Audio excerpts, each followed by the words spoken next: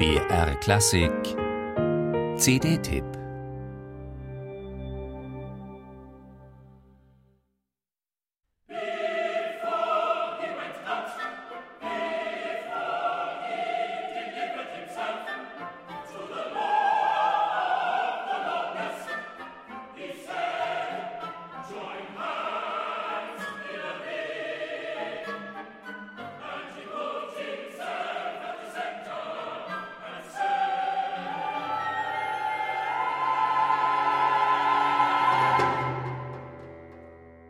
The Ring Dance of the Nazarene, der Rundtanz des Nazareners, so der Titel eines 2003 entstandenen Werkes, mit der die neue Chormusik-CD von Birtwistle beginnt.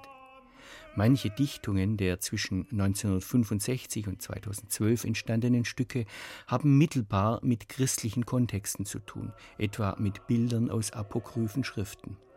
Alle loten sie in den Dimensionen des Mythischen. Und Birtwistles Musik ist hochexpressiv. Sie packt, geht unter die Haut und beruht doch auf kompliziertesten Kompositionstechniken der Moderne.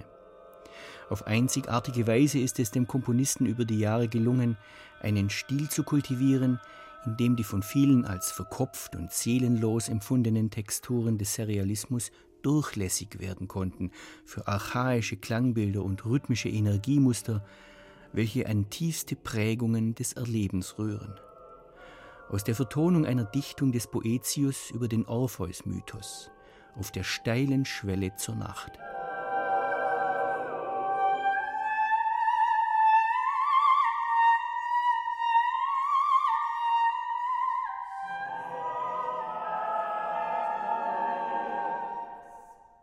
(1934) in Accrington, Grafschaft Lancashire, geboren, gehört Birtwistle neben Peter Maxwell Davies und Alexander Goer zu den wichtigsten englischen Komponisten nach Benjamin Britten und ganz gewiss international zu den bedeutendsten.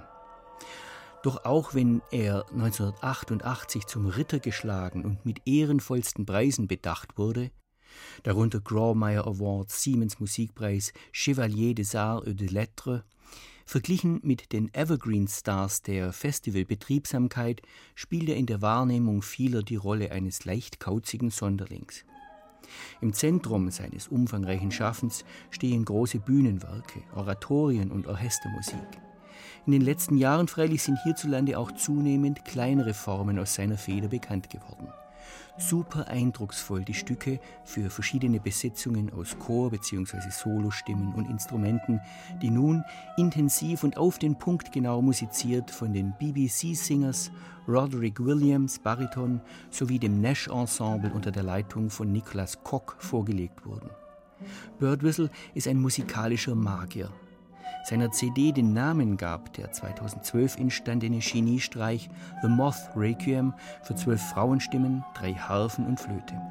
Das Werk ist inspiriert von einem Gedicht, in dem Geräuschen nachgegangen wird, wie sie ein Nachtschmetterling erzeugt, gefangen und dem Tod geweiht im Korpus eines Klaviers. Psychedelische Räume tun sich auf, voller Zeichen.